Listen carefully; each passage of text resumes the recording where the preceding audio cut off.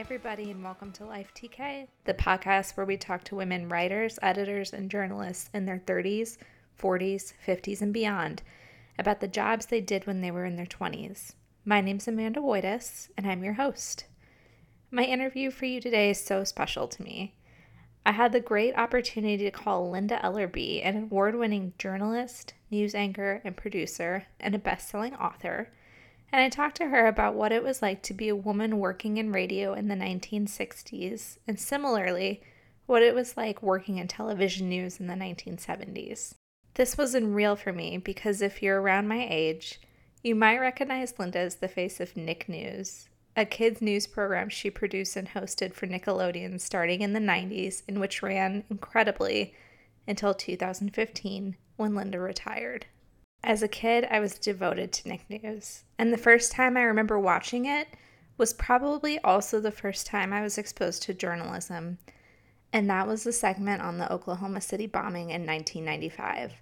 I would have been almost 7 at the time. I remember watching the footage of the destroyed building, and it was really scary because I had never seen anything like that before. And what was great about Nick News is that it took really frightening events like the Oklahoma City bombing, like 9/11, like school shootings, and explain them to children.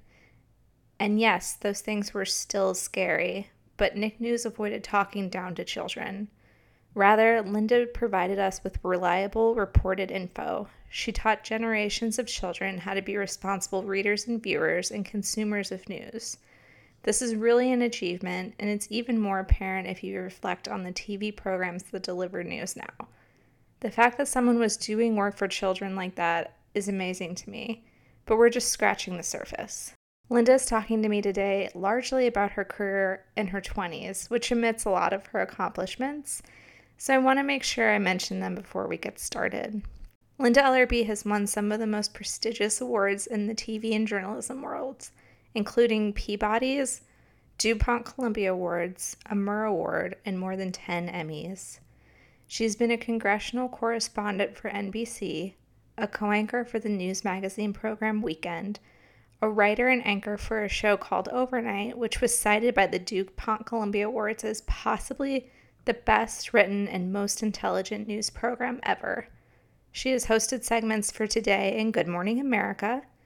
In the late 1980s, she wrote and anchored Our World, a weekly primetime history series. Her work on Our World won her a National News and Documentary Emmy. And then she and her partner started a TV production company that began making Nick News. I've read 2 of Linda's books, And So It Goes and Move On, and I really think you should seek them out and add them to your reading list. It's fascinating to get a glimpse of what journalism was like in the 60s and 70s, and I know for me, I came away feeling very lucky that there were women like Linda Ellerbee who went to work and endured a lot of sexism from their male colleagues, and who persisted and who mentored and who paid it forward while still recognizing it took a lot of help from other women to get where they are. When I talked to Linda, she was sitting on a beach in Mexico where she lives for part of the year. Can I play a clip for you just to get some more gushing from yours truly out of the way? I've just been sitting here with a huge smile on my face. I feel like I'm talking to one of my childhood heroes. We all have heroes. We all continue to have heroes. I still have heroes. I get up every morning and say a little prayer for Ruth Bader Ginsburg. But I loved the letter you sent for a number of reasons. I thought your premise was a good one. I also noticed that you can write a simple declaration, and that itself is to be rewarded these days. In regard to that last part, she's commenting on the email I sent her requesting the interview, and she says that I can write a simple declarative sentence, which is high praise. I might add it to my resume. Okay, I'm going to refrain from awkward hero references for the rest of this episode, I promise you. Let's find out what Linda was doing in her 20s.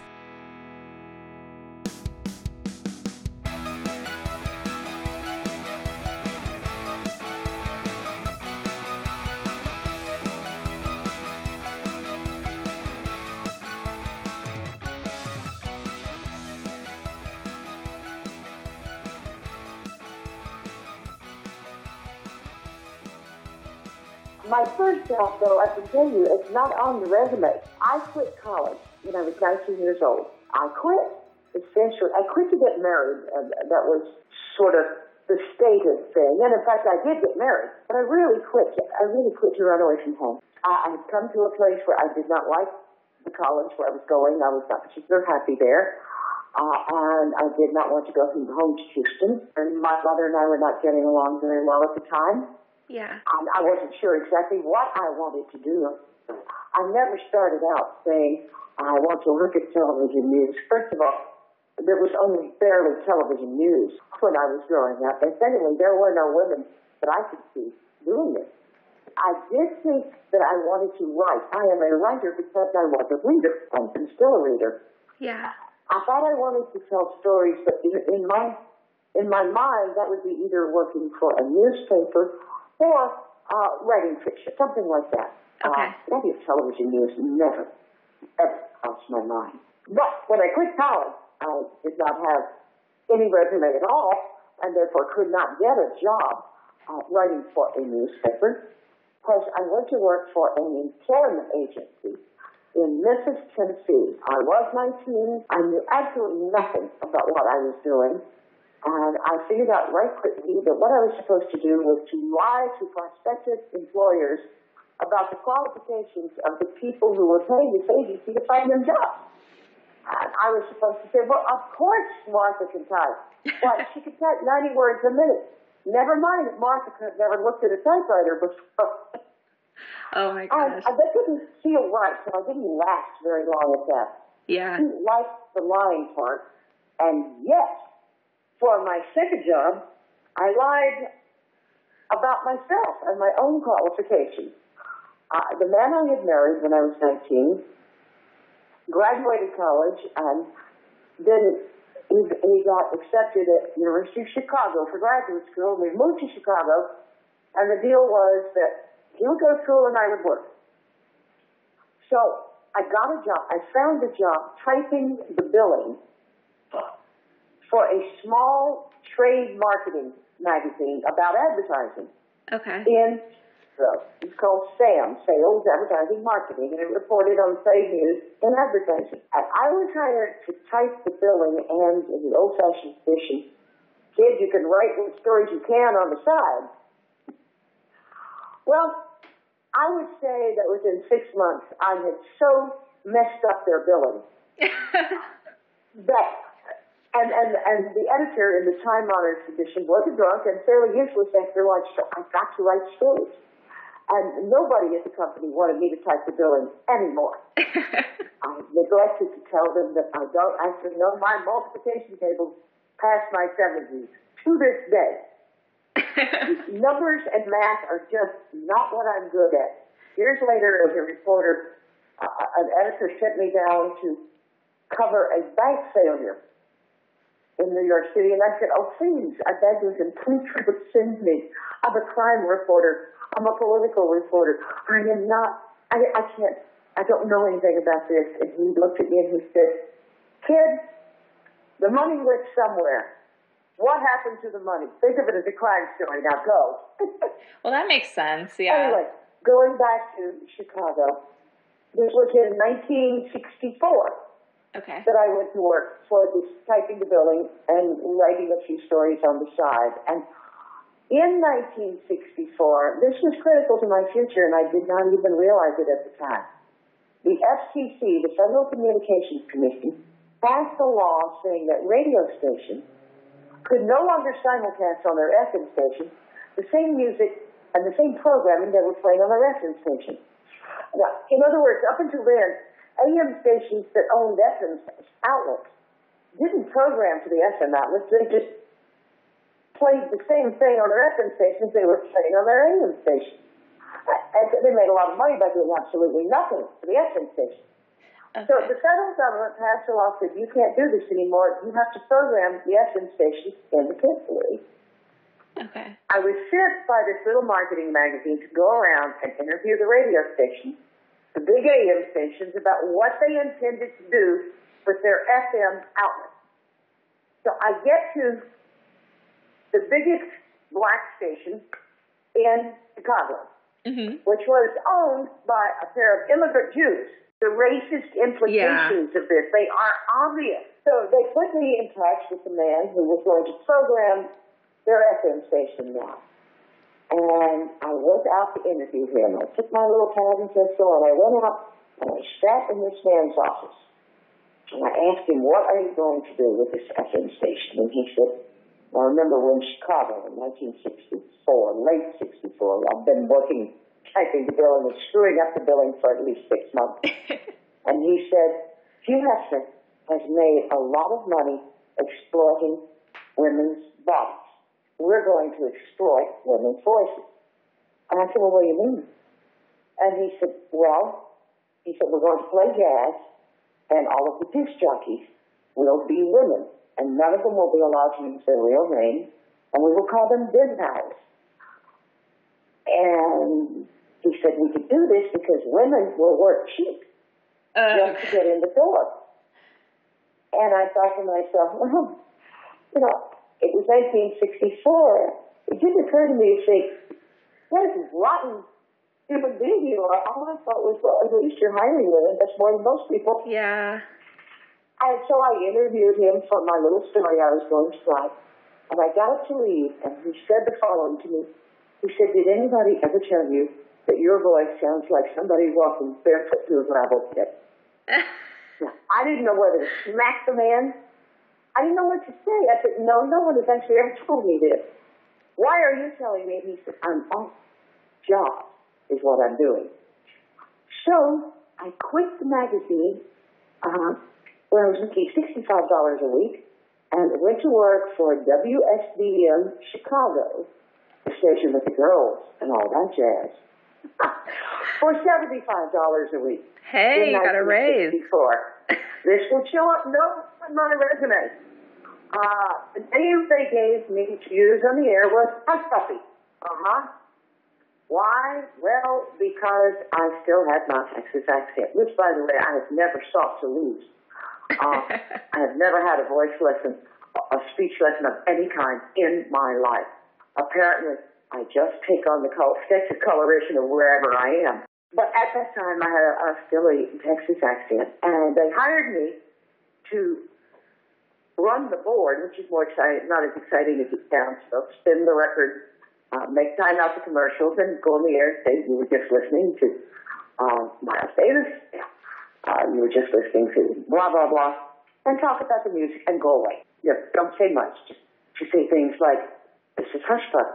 You're listening to WSDN Chicago, the station with the girls, and all that jazz. At that time, it did not even occur to me to be offended by being called a girl. Yeah. I was 20 years old now, and I had a job. My mother got sick. I moved home to Houston. I got a job teaching at a small private school, though I had no college education.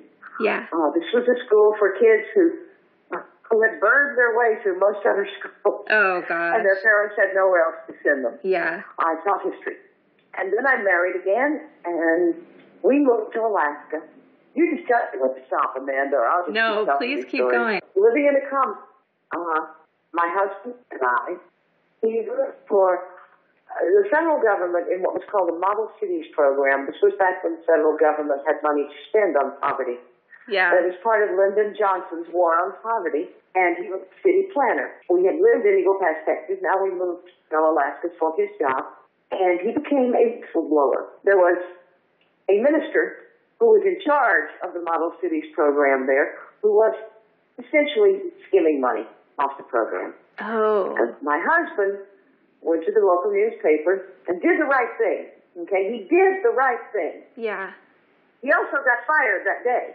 Well. That night, all kinds of people, all friends, all these wonderful people came to our little place where we lived to congratulate him on his courage.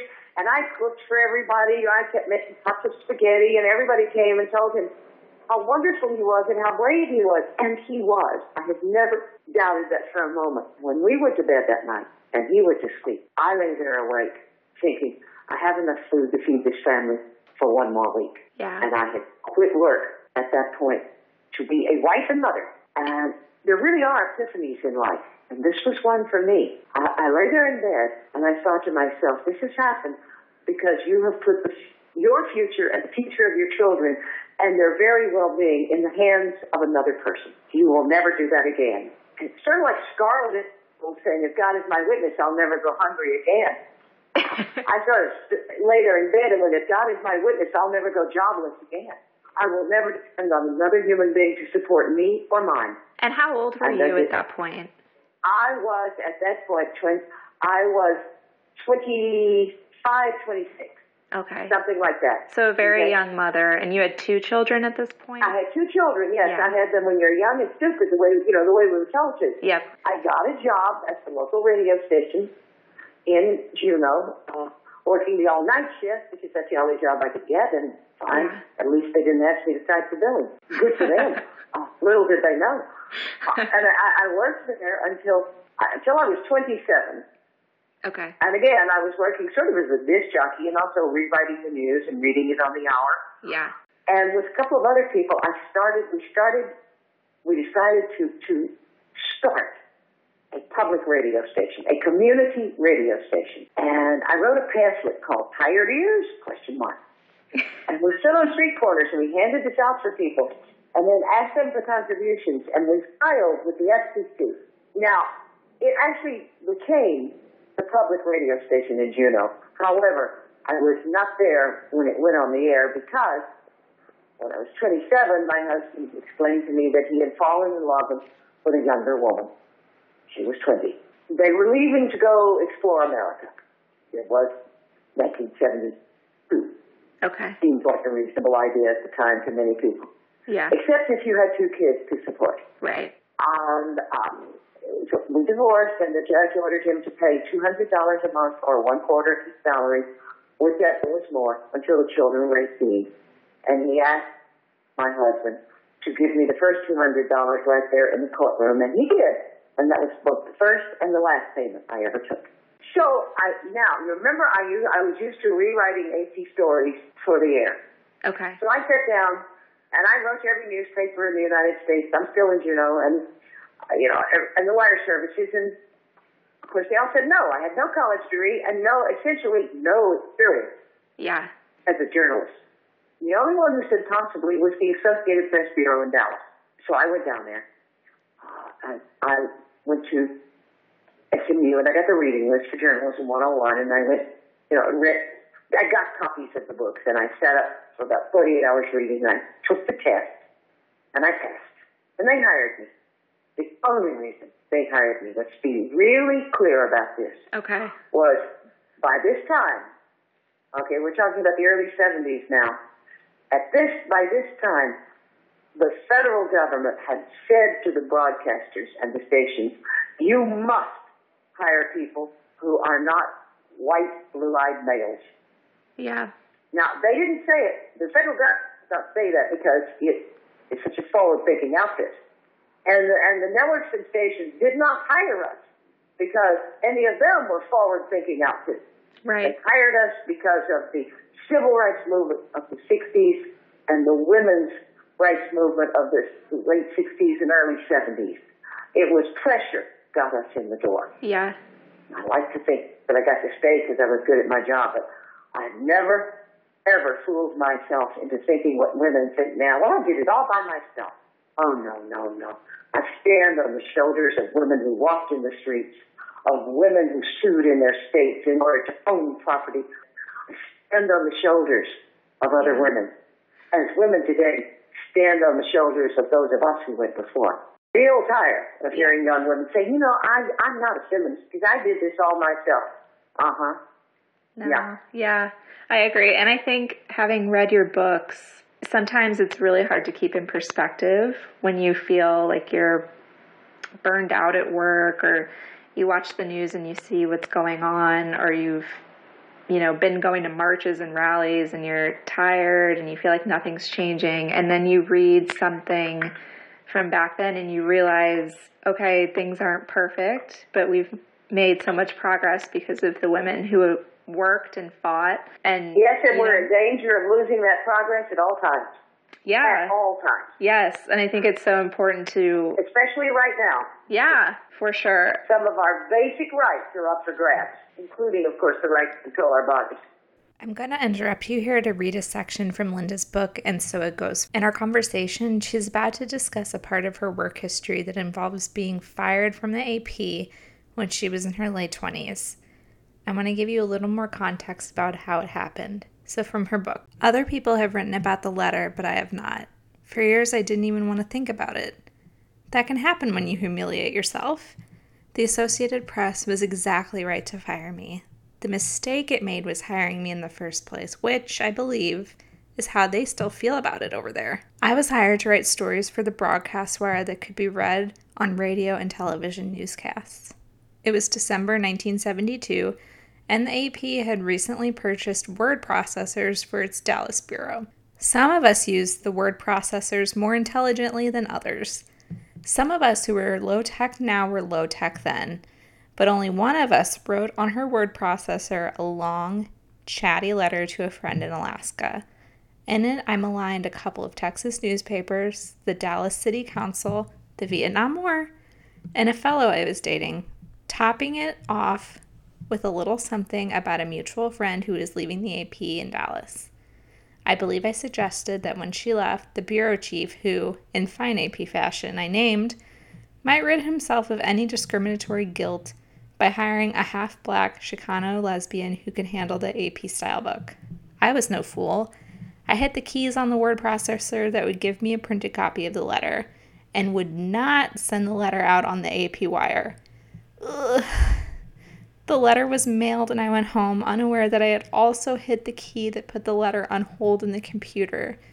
The following morning there was a space shot. The AP had invited people from member newspapers and radio and television stations to come to NASA in Houston so they could all see how well the new word processors worked.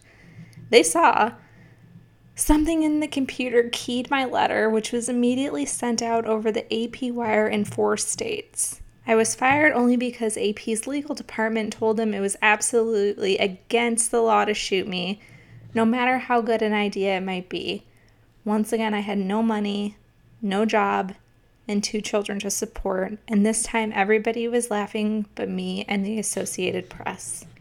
I'm having a low-grade panic attack about this right now, but I'm going to let Linda tell us in her own words what the resolution was, and spoiler alert, it does end up working out in her favor. I have written so many times and told the story so many times, the fact that I got fired for letting a personal letter get out on the AP Newswire, and that's true. And I was fired for cause. That is true, too. Yeah. They were right to fire me. And then, in a fluke, I got offered a job in television by a news director of the CBS affiliate in Houston, Texas, who thought the letter I had accidentally let get out on the wire, he thought the letter was funny. He liked my writing, and he offered me a job in television news over the telephone. We had never met. And then, I went to work in television. I never looked back. I never job hunted again in my life. I got very lucky. I worked in Houston at the CBS affiliate for 6 months, and then was offered a job at WCBS in New York. And I was there a couple of years, and then offered a job by NBC Network to cover content.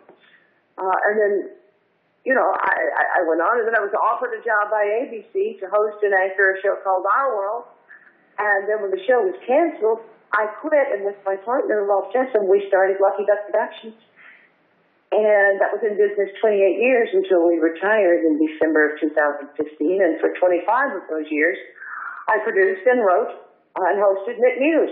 I know that you say that you've had a lot of luck with your career, never having to apply for jobs, but did you ever feel like when things get tough, like you wanted to quit? And if so, like, where did you find? So many times, Amanda. Yeah.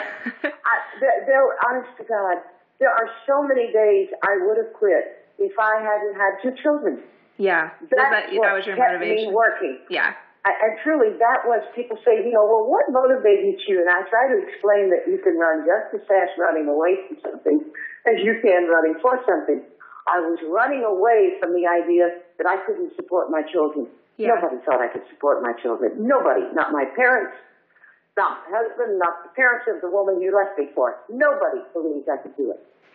And that is also my good fortune, because nothing certain that I would not have had the career I did if it had been left up to me and if I had a choice of whether or not I went to work every day. The choice I made was since I had to work, I was lucky enough to be working at something I liked. I wanted to keep on doing that. But I also was very clear that in order to do it, for me, I had to be able to look at myself in the mirror every single day. And that takes a lot of choices you make. In my case, how I behaved as a reporter, choices I made as a reporter. Of course, there are those days when you don't want to go to work. Sometimes you just don't want to go to work because you're really tired or you're hungover. Yeah. It just seems like anything else in the world would be better to do than go to the damn job. Yes. I mean, you have to expect that. Nobody gets a completely free ride.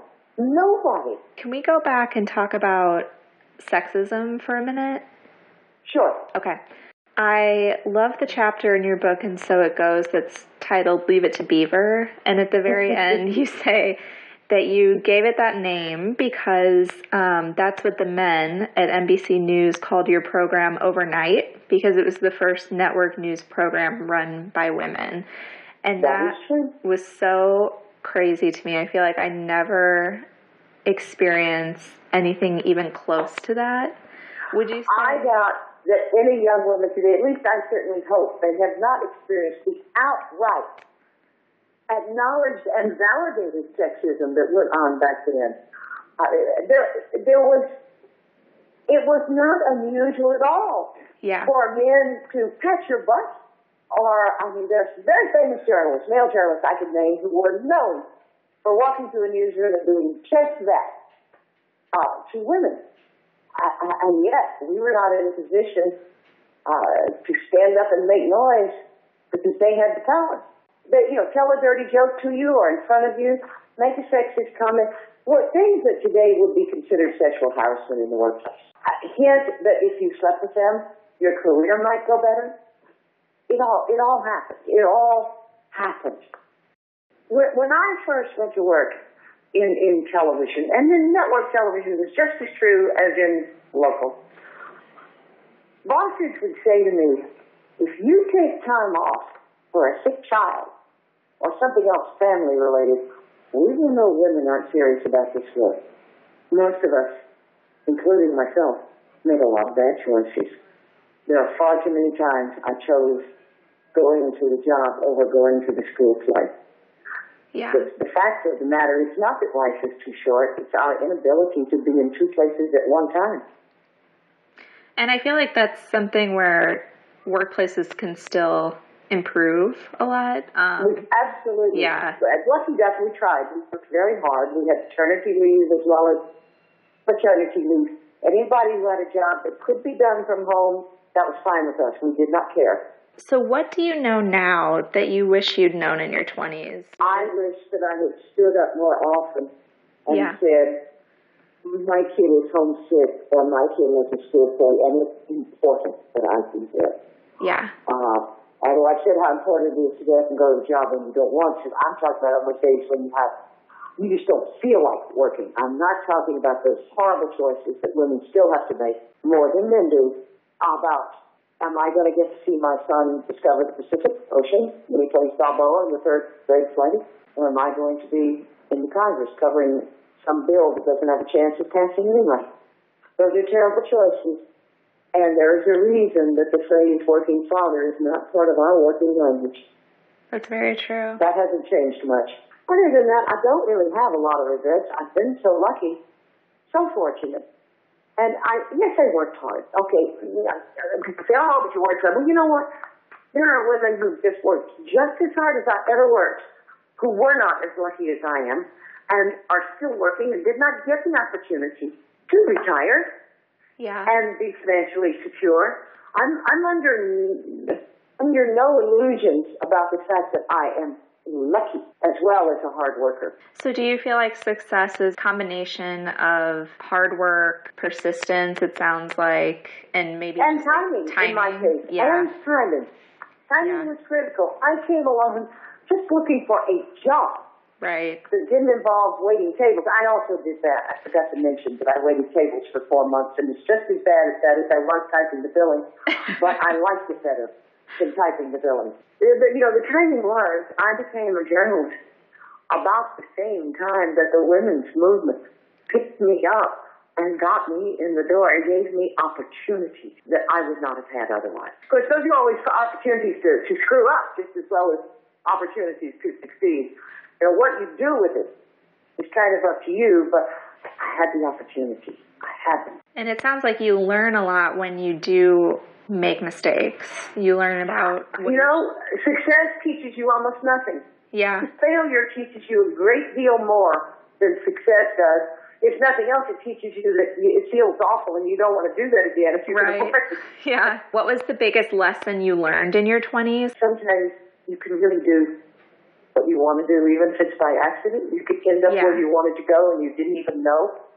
And along with that is the valuable lesson that you don't have to start out knowing where you want to end up. To leave a little room for chance, circumstances, good and bad luck. You don't have to know your major when you start college. It's another way to put it.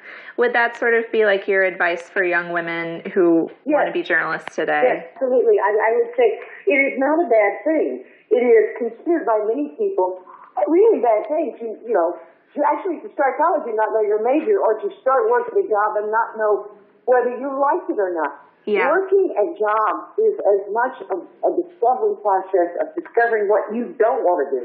Yeah. That's half the battle, figuring out what you don't want to do. From there, you will start to learn what you do want to do. It's hugely important to spend a little time figuring out what you don't want to do, unless you're totally motivated and know exactly what you want in life and would not settle for anything but that one single thing in that one place. And then, God love you, I just wasn't that person. So I read a lot about relationships among sort of like different generations of women in the workplace. Everything anyone has ever said about women stepping over each other to get ahead goes totally against my experience in the workplace. Women in my profession who are already there are universally helpful and kind to me. And I'm talking about Nina Totenberg. I'm talking about a whole bunch of women, many of them. Cokie Roberts. I'm talking about some women who were already in broadcasting. I never saw this women climbing over the backs of other women. I never saw the cat fight. Yeah. I believe that rumor has been started mostly by men. Yeah. Because it suits a certain stereotype that they would like to think of us.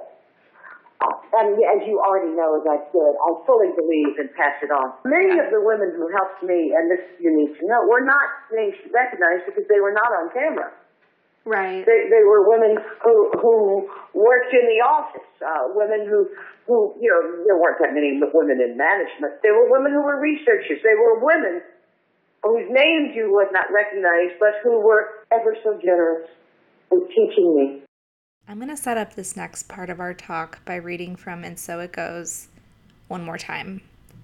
When I read this passage the first time, I had to take a moment to really let it sink in and think about how far women in the workplace have come. And Linda's words are going to be more powerful than anything I have to say here. So I'm just going to get into it. Okay, in this part of the book, she's talking about how she was once assigned to write a story on abortion.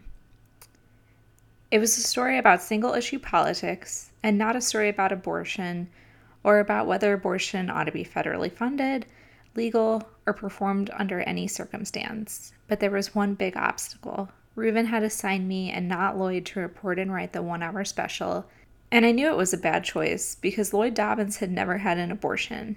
I had. Years earlier, before the 1973 Supreme Court decision made abortion legal, I'd been one of those women, young, unmarried, who'd gotten pregnant, then gotten the name of someone through a friend of a friend, paid $600 cash, and waited, terrified, in my apartment until midnight when a pimply-faced man showed up, exchanged code words with me, and came in, bringing cutting tools, bandages, and sodium pentothal, but no medical license I could see. I was lucky. I did not bleed uncontrollably. I did not die. I recovered. I was no longer pregnant. But I wasn't the same either. No woman is. I'd felt it was my decision. I believed then and believe now that a woman has a right to choose.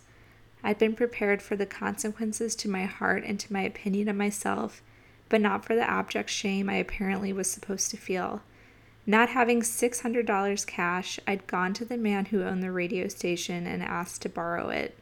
Unable to come with a plausible lie, feeling somehow that the truth was called for, I told him why I needed the money.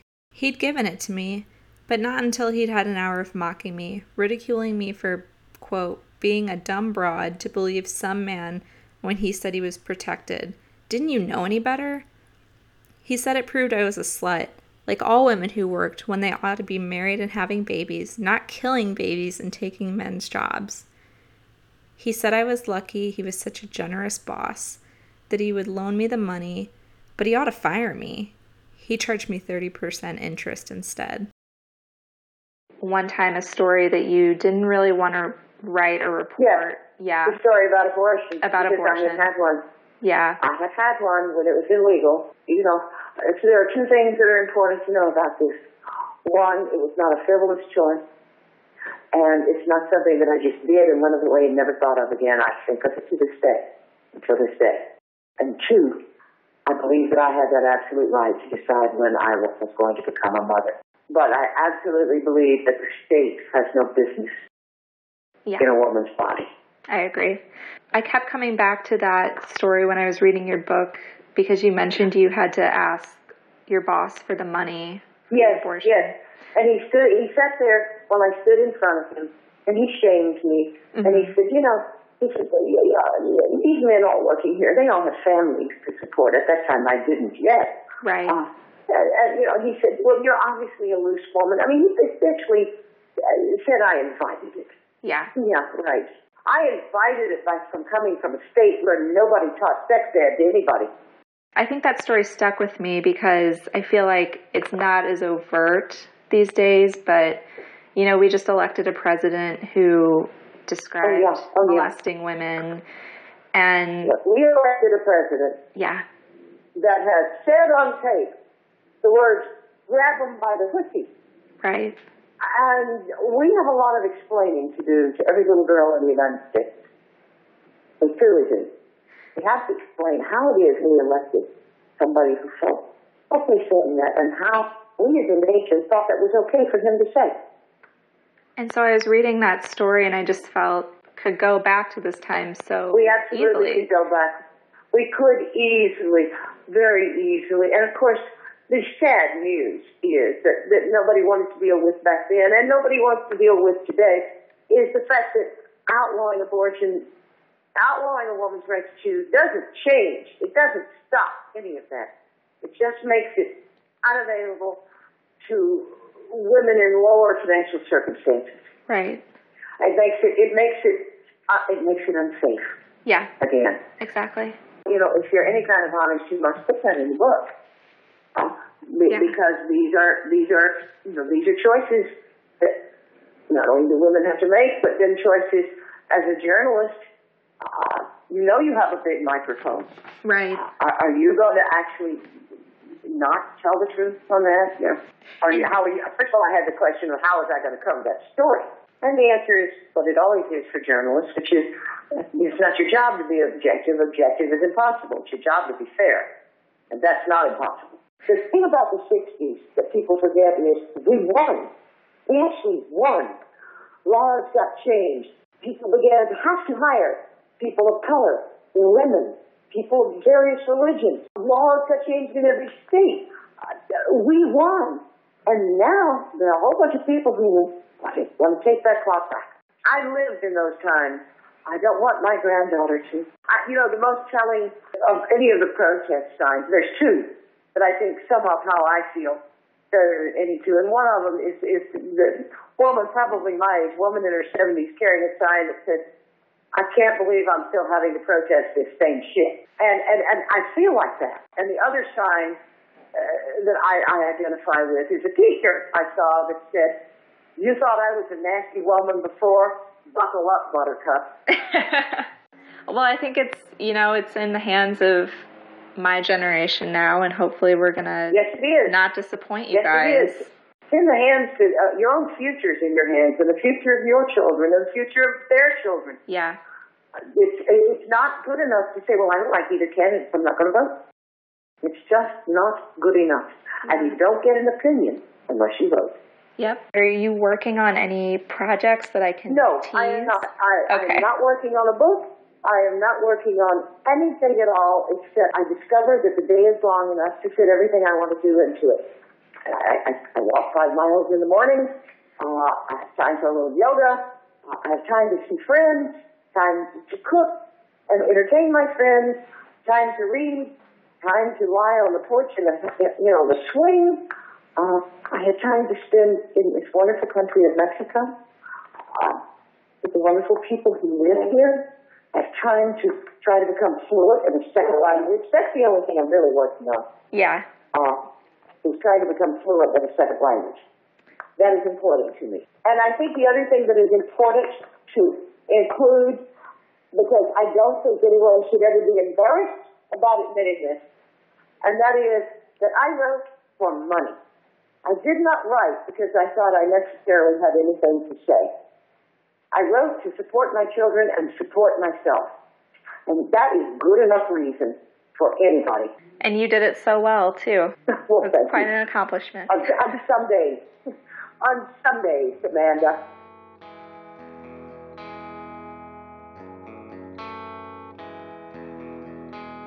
I want to thank Linda Ellerbee so much for talking to me. It was enriching. It was inspiring. I just honestly felt very fired up after talking to her and ready to make change and help other women. And I hope that's the way you're feeling right now, too. We have a lot of work to do and we gotta get it done. Again, Linda's books that I'm recommending to you are And So It Goes and Move On. Highly suggest checking them out. All right, head over to lifetk.com and sign up for my newsletter, which I'm going to be using as a roundup of news articles about women and the workplace and writing that you should be reading. That's it. Time to wrap it up. Thanks for listening. See you next time.